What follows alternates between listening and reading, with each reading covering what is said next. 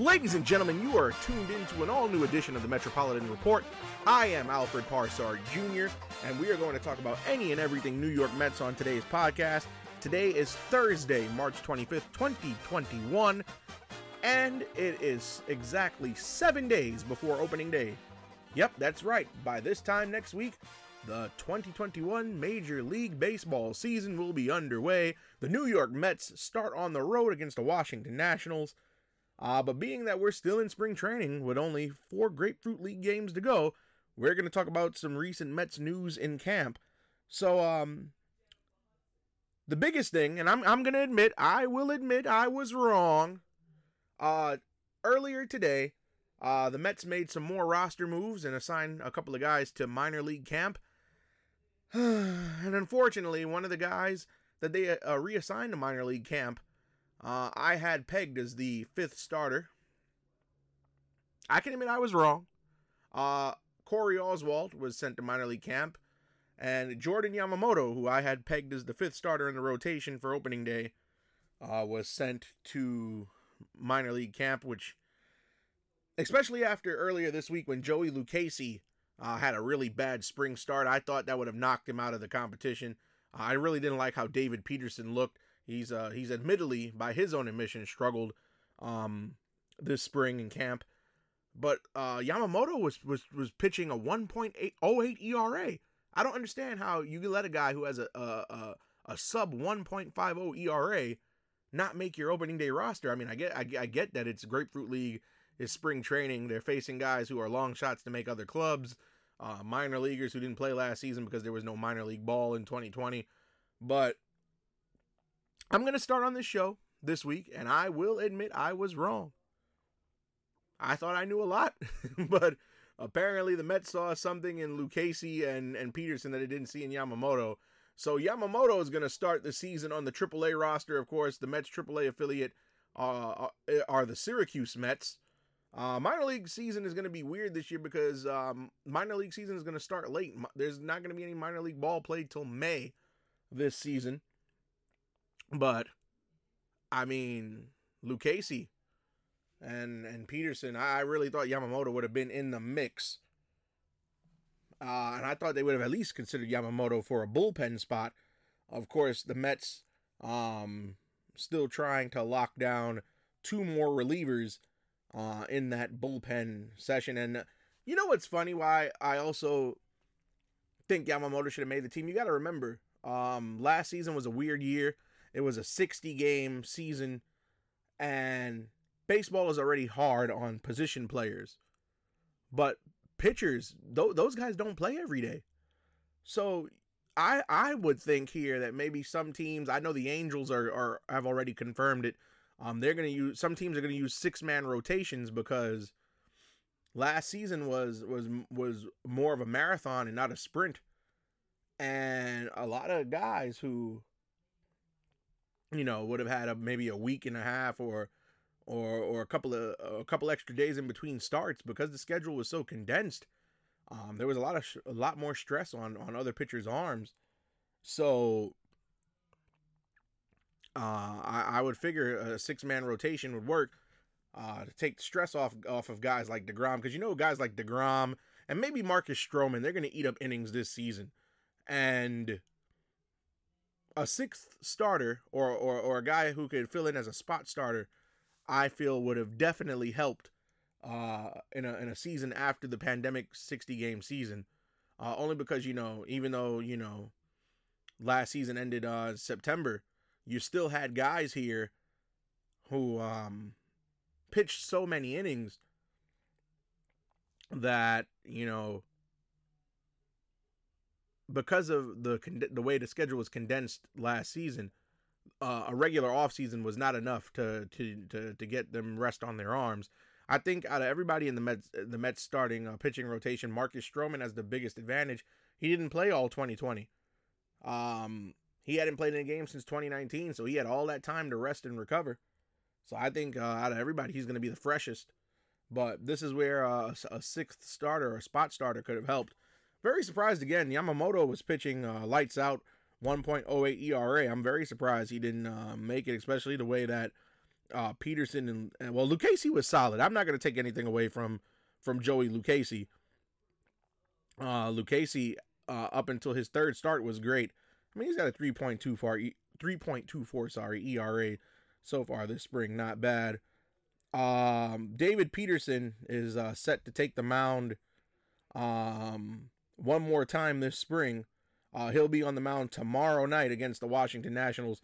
That game will be televised on MLB Network, so it's a nationally televised spring training game, 6:10 p.m. Eastern Time start time against the Washington Nationals. So Peterson will get one more start to redeem himself and show what he's got. Jacob deGrom was originally scheduled to start, but Luis Rojas said he did not want to overexpose Jacob deGrom to the Washington Nationals because 1 week from today, April 1st, the Mets play the Washington Nationals, and deGrom will be starting that game. So, 4 games left on the docket for spring. Tomorrow at Washington. Then the Mets will host the Houston Astros on Saturday. Sunday, the Mets are going to play the Miami Marlins. They'll visit them over at Roger Dean Chevrolet Stadium. And then they'll close out the spring visiting the St. Louis Cardinals. Then they'll have 2 off days, the 30th and the 31st. And then on the 1st, they will be in Washington. Some more Mets news. Again, we said Corey Oswalt, who pitched a decent game, but just wasn't going to compete with any of the guys who were vying for that 4th or 5th starter spot. He's been reassigned to minor league camp. Yamamoto's assigned to minor league camp. Mike Piazza was in camp as a special guest and advisor this week. And it's interesting that Mike Piazza was in camp this week because we've detailed the Francisco Lindor extension, and historically, if you remember back in 1998, Mike Piazza was in quite a similar situation. Mike Piazza was traded to the Mets mid-season in 1998.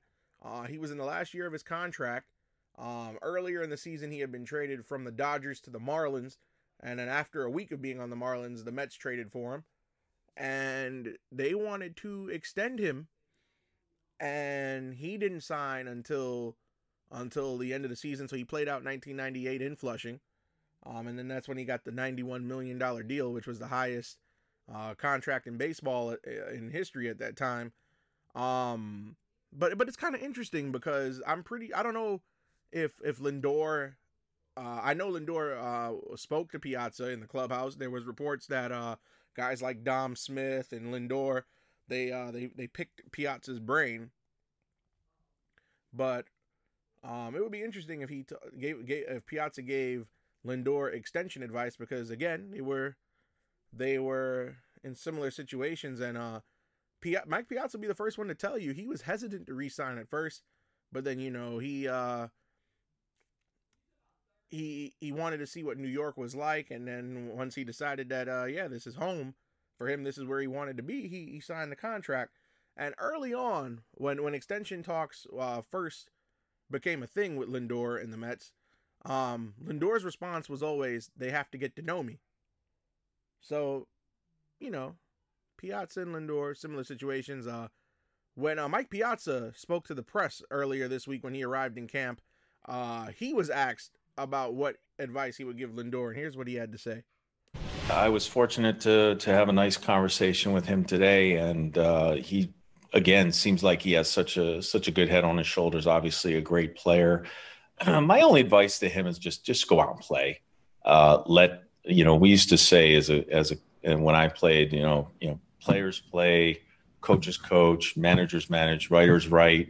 You just do your job, and try not to get too wrapped up in. And I think all of us are human, so we kind of always want to know where we're going to be. We always kind of want to have control of our destiny, and that's part of what you guys do, is figuring out where if and when there's a great time, and if he is going to be here long term. I just think there's a spiritual component to it. I think he's got to go out and get comfortable, and the fact that he has such a good team around him is important as well. For me, there was also the human element. There was teammates, and we were at a time with the team that we knew we were trying to win, so we were going to put some pieces in place to try to make that happen. And so that's my only advice for him. Just go out and play. Go out and play, put your numbers up, and if it's meant to be, he's going to be here. But I think sometimes to kind of force that, or to have it be where it's not coming from an organic place, it's just kind of forced, and the team, obviously momentum with the team. It's always good that the team is playing well. When the energy's good and the team is good and the atmosphere is good, things have a way of falling into place. So pretty much what Piazza is saying, and I firmly believe that this was his approach back in 1998 when he had his own extension situation. He thinks that Lindor should just focus on playing baseball, and that if the contract extension is going to come, it's going to come. He did say a comment, to paraphrase, that it should just, if it's meant to be, it's meant to be. So it should just happen organically, which I can't fault Piazza for that. You heard him with the quote, "Players play, coaches coach, writers write." So that just tells me that he practically told Lindor, just focus on what you do on the field and the rest will fall into place. Now, we are exactly 7 days away from opening day. And as mentioned previously in the previous edition of the Metropolitan Report, Lindor gave the front office a firm deadline of by opening day. So, I mean, in the past, we saw what happened with Jacob deGrom with his extension 2 years ago. They got that done right before deGrom's self-imposed deadline, literally the day before. I get it that it was a different front office. It was Brodie Van Wagenen and not Sandy Alderson, but still, Lindor's not playing because you heard him say last week he's gonna go into free agency. He will not negotiate during the season. And for me personally, from where I'm sitting, I'm getting worried because 7 days is not a lot of time. Negotiations just don't happen they don't get settled overnight. They just don't happen that way. I personally feel that the longer this plays out, we may get to opening day and Lindor may not have an extension. And again, as I've said before, Lindor is a generational talent. Now, keep in mind, I don't know if the Mets know this or they're using this to their advantage, but after the 2021 season, it's going to be a real deep free agent class of shortstops. Carlos Correa of the Astros, his contract is up after this season.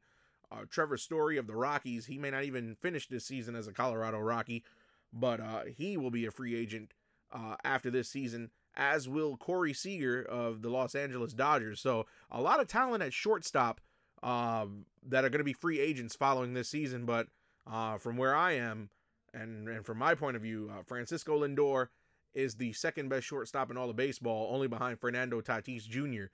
And if the way that Lindor has been playing this spring is any indication, I think you got to get a deal done because Lindor is looking like he's in mid-season form. I don't think this is anything to play with. Like Lindor's numbers so far this spring training are incredible. He's batting .341. He has 4 homers, 11 RBI. The 4 homers are all within like the last week and a half. Again, you got to get. I know I've said it once. I've said it twice. I've said it 3 times, and I'm going to say it again. You cannot afford to let Lindor walk for nothing, especially because you gave up a player who was supposed to be the future and a cornerstone of the infield in Andres Gimenez. You gave up a pretty decent hand in Ahmed Rosario, and you just can't. You can't give that capital up for Lindor and let him walk away for nothing. I hate to be pessimistic, but I personally don't think that they're going to meet his deadline. The reports have gone on that they offered a little less than $300 million. Lindor's camp asked for a little more than $300 million. It's a little bit disheartening because all that money that the Mets front office offered Trevor Bauer and George Springer, and neither one signed here. So the money's available. I don't know why they just can't, why they're hesitant to offer it to Lindor. Again, I hate to be a pessimist, but I don't think a deal is going to get done. I hate to sound that way, but that's just my honest gut feeling. I would hate to see Lindor enter the season on an expiring contract, and I think it'll be a huge blunder, a big missed opportunity, and a big mistake if the Mets front office does not lock up Lindor.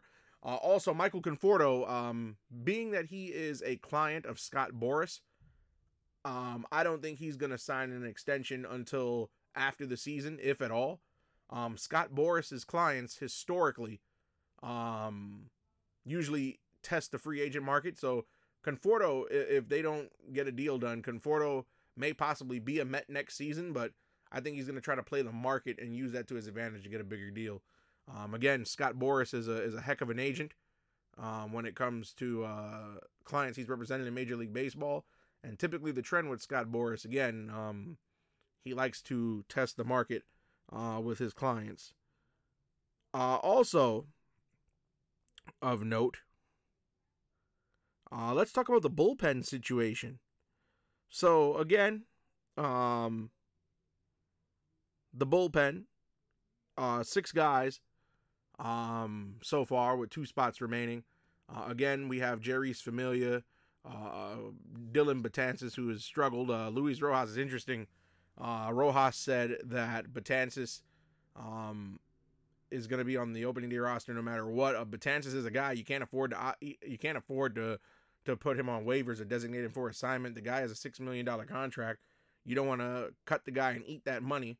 But we've got Familia, Betances. Edwin Diaz has looked lights out this spring.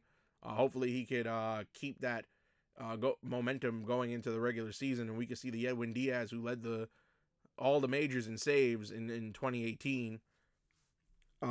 You've also got Trevor May, who's coming over from Minnesota. Miguel Castro's looked really good in camp, better than I would have thought he would have looked. And Aaron Loop. Yamamoto, again, like I said, I would have loved to have seen him in the bullpen as a long man, especially because both he and Lucchesi didn't pitch much last season, and Yamamoto has a fresher arm. He could have been the long man because, like I said again, 2021 is going to be the year where I see a lot of pitcher injuries because, again, last season was a marathon. It wasn't a sprint. And all that stress on the arms in 60 games, that regular offseason is not gonna alleviate those arms. Like I said, the guy with the biggest advantage in the rotation is Marcus Stroman because he didn't pitch at all last year. He's got the freshest arm. So it would have been good to see Yamamoto as the long man. But 2 spots left. Robert Gesellman, who I think has it locked up. Jacob Barnes, Stephen Tarpley, and Mike Montgomery. I personally think that Jacob Barnes will make the opening day bullpen, only because Barnes doesn't have any minor league options. So they can't put him in minor league camp. They would just have to release him outright. So that's going to tighten the situation. Jerry Blevins had a bad relief appearance earlier this week. I know I said a couple of weeks ago on the report that I would have liked to have seen Jerry Blevins make the opening day bullpen, but that's just not going to happen. It's going to be sad to see Jerry Blevins not make the team. I wish he could have retired and ended his career on a high note, but it is what it is. But I don't think Stephen Tarpley is gonna make it on the opening day bullpen. I think it's gonna be Gesellman, Robert Gesellman, definitely.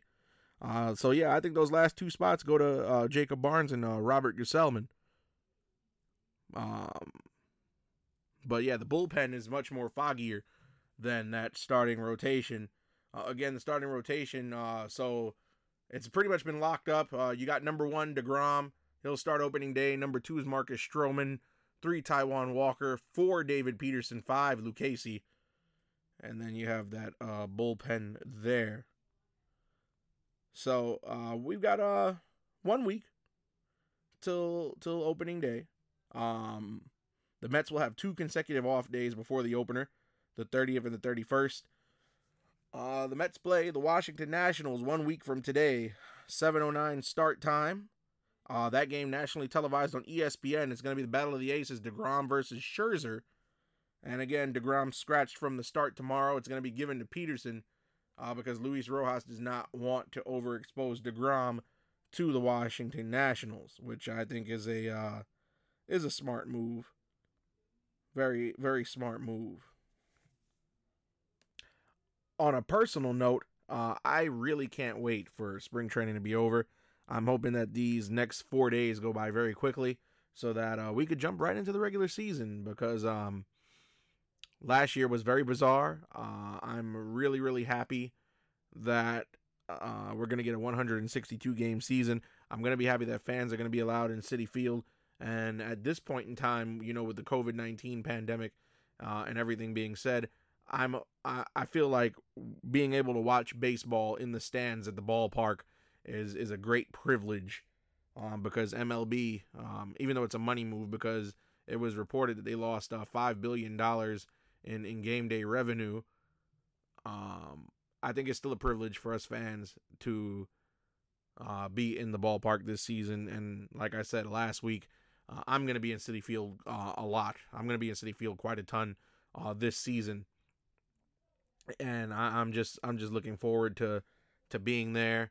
And for those of you who are Met fans who live in New York, who listen to this show, I will be more than happy to meet you guys. I'll be very happy to meet you guys at Citi Field this season, and not just watching live baseball, but there are other nuances of being at the ballpark that I just miss.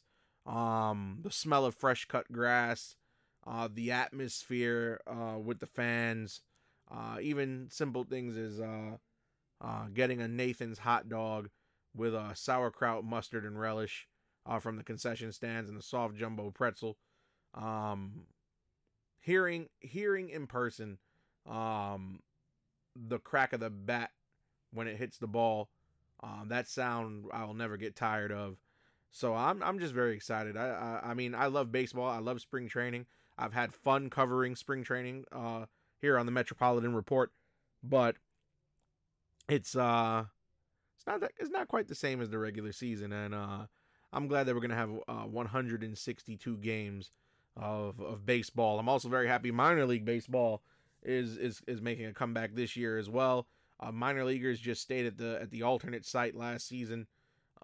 They traveled as part of the quote unquote taxi squad, but I'm very happy that minor league ball is returning this season as well. Get the guys who want to get to the next level some in-game action and not just call them up and throw them into major league action like they did David Peterson last season, even though he did fairly well. But I'm just excited. And the next edition of the Metropolitan Report, because we usually release a new edition every Mets off day, but there are 2 off days next week. Of course, the 29th is the very last spring training game. We're going to release our next edition on Wednesday the 31st. That is one day before the season opener on the road at the Washington Nationals. So again, we'll be back on the 31st. And I'm just very excited. Next week on the Metropolitan Report, I'm going to break down the National League East, or as a lot of baseball fans have been referring to the NL East, the National League Beast, because it is a heck of a division, one of the toughest divisions in baseball. We're going to break that down. We're also going to, even though most of the roster is already set, we're just going to discuss takeaways, what we liked and what we didn't like over the last 4 spring training games, and just summarize and wrap up camp overall and talk about late breaking news if an extension is signed, because they only have 7 more days to do it. But we will definitely be discussing that, as well as my predictions for the season overall and how I think the NL East is going to shape up. But again, I'm very excited for this season, and I like what I've seen from the Mets this spring. The team seems to be in midseason form as far as the offense goes. Francisco Lindor again should get an extension. He's playing his heart out in spring training. I don't think a lot of guys usually go hard in spring training unless they're trying to make the team or trying to make a comeback after being out of the league for a couple of years. But I personally think that Lindor is deserving of the extension. Michael Conforto, also another guy who's having a solid spring, even though I think he will be influenced by Scott Boras to enter free agency. but even the bench guys, Kevin Pillar, Jonathan Villar, Albert Almora have looked good this spring.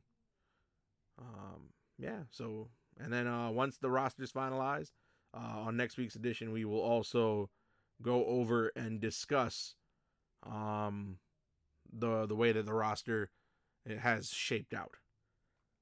And with that being said, I think the only thing left to say is, let's go Mets!